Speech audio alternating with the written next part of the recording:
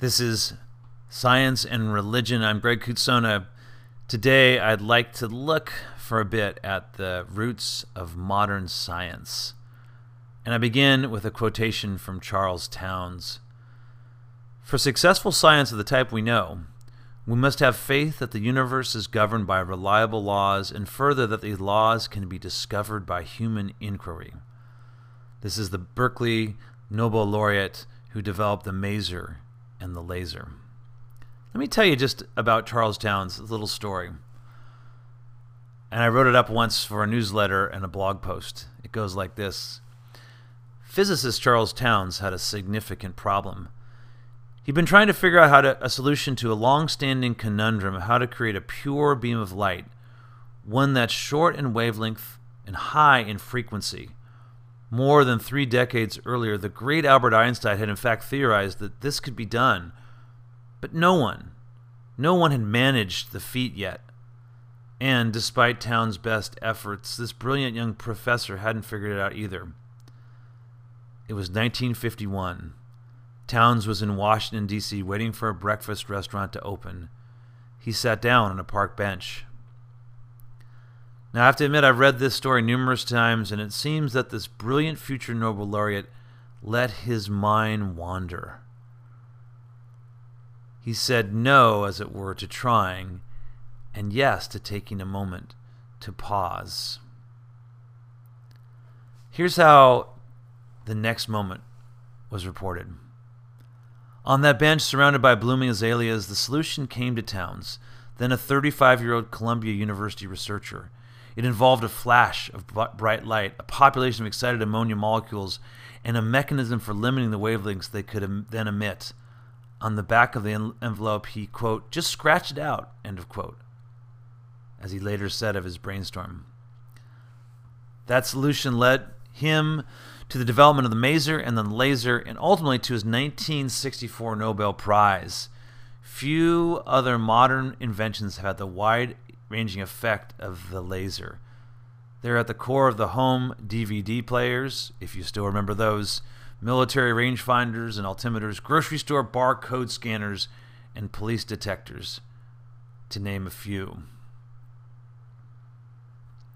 And so we come to Townes and how he believed that whatever scientific discovery he or others made was based on the idea that the universe could be understood and that it was made as a cosmos and not a chaos. So the beginnings of science, as I read earlier from Genesis 1, it says in that text, in the beginning God created. This is, of course, a text that is part of the Jewish canon, the sacred scriptures held by Judaism, the Christian Bible, as well as similar ideas are in the Islamic Quran. For example, the Quran in the second, we'll call it chapter or surah, says, quote, how can you deny God when you were dead and he gave you life, and then he put you to death? Then he will bring you to life, then to him you will be returned. It is he who created for you everything on earth, then turned to the heaven and made them 7 heavens. End of quote. God in the Quran, the revelation to Muhammad, also has the sense that God said it is and it came to be. Alfred North Whitehead was one of the great scholars. We've heard from him already in his reflections on his own scientific work that were his philosophy of science that was presented as Science in the Modern World, which includes a great deal of history of the development of science. He said this, quote, there can be no living science unless there is a widespread conviction in the existence of an order of things, and in particular, of an order of nature. And he believed that this happened in the Middle Ages. The scientific movement that pursues rationality, quote, must come from the medieval insistence on the rationality of God. And by rationality, we don't mean cold unfeelingness, or at least I don't mean it, but the ability to be understood by God. Now, Alistair McGrath writes in his book, Religion and Science, A New Introduction, that, quote, one of the most widely encountered and basic ideas, end of quote, is creation. I want to disagree just a little bit from the perspective of religious studies. I agree with him in what I've just mentioned in the monotheistic religions of Judaism, Christianity, and Islam. There's this idea of creation ex nihilo, or creation out of nothing. But this has not been the case of all religions. In fact, many religions are actually just an ordering of the world that already exists. But when you look at texts like Genesis chapter 1 and 2, a book in the Catholic canon of Scripture, 2 Maccabees 7:28, and then also in the New Testament, Romans 4:17, which I decided I'm going to reach over and grab and read, you see this insistence that God spoke and it came to be. So in the book of Romans, it says this. It talks about the God, quote, in whom he, Abraham, believed, who gives life to the dead and calls to existence the things that do not exist, who calls into existence the things that do not exist.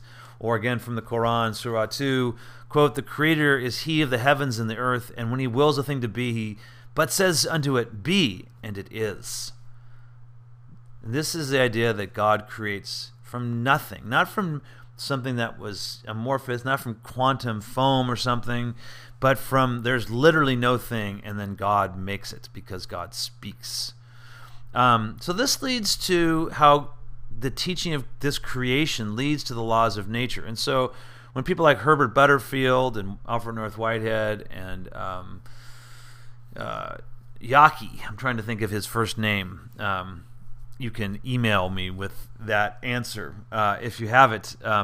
Then when they came up with this idea of why did science as we know it arise in monotheistic cultures, it's Stanley Yaki, by the way.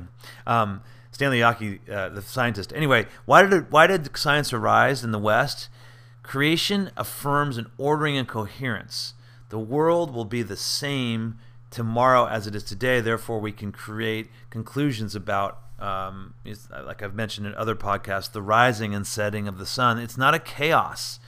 By the way, this was undermined by, in some ways, by David Hume, who I mentioned in other installments, who believed that all we have is a kind of disorderedness. And if you don't have a ordered creation, you really don't have science. And Hume said all we can see is continuous, association of this and that. There's not a cause and effect. It's just these different events are associated with one another.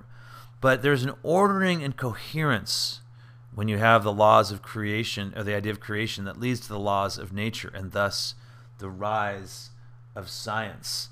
This has led the physicist Paul Davies to comment that, in a way, the laws of nature are universal, they are absolute, and they are omnipotent, and they are eternal. So even if people today don't, believe that there's a sense of this God creating things, there's still an assumption that that God can, not that God, but that scientists can study nature and it makes sense. This is the idea of the connection between the doctrine of creation, the teaching of creation, and the development of the laws of science, and the relationship between these two that creates the roots of modern science and the modern scientific revolution.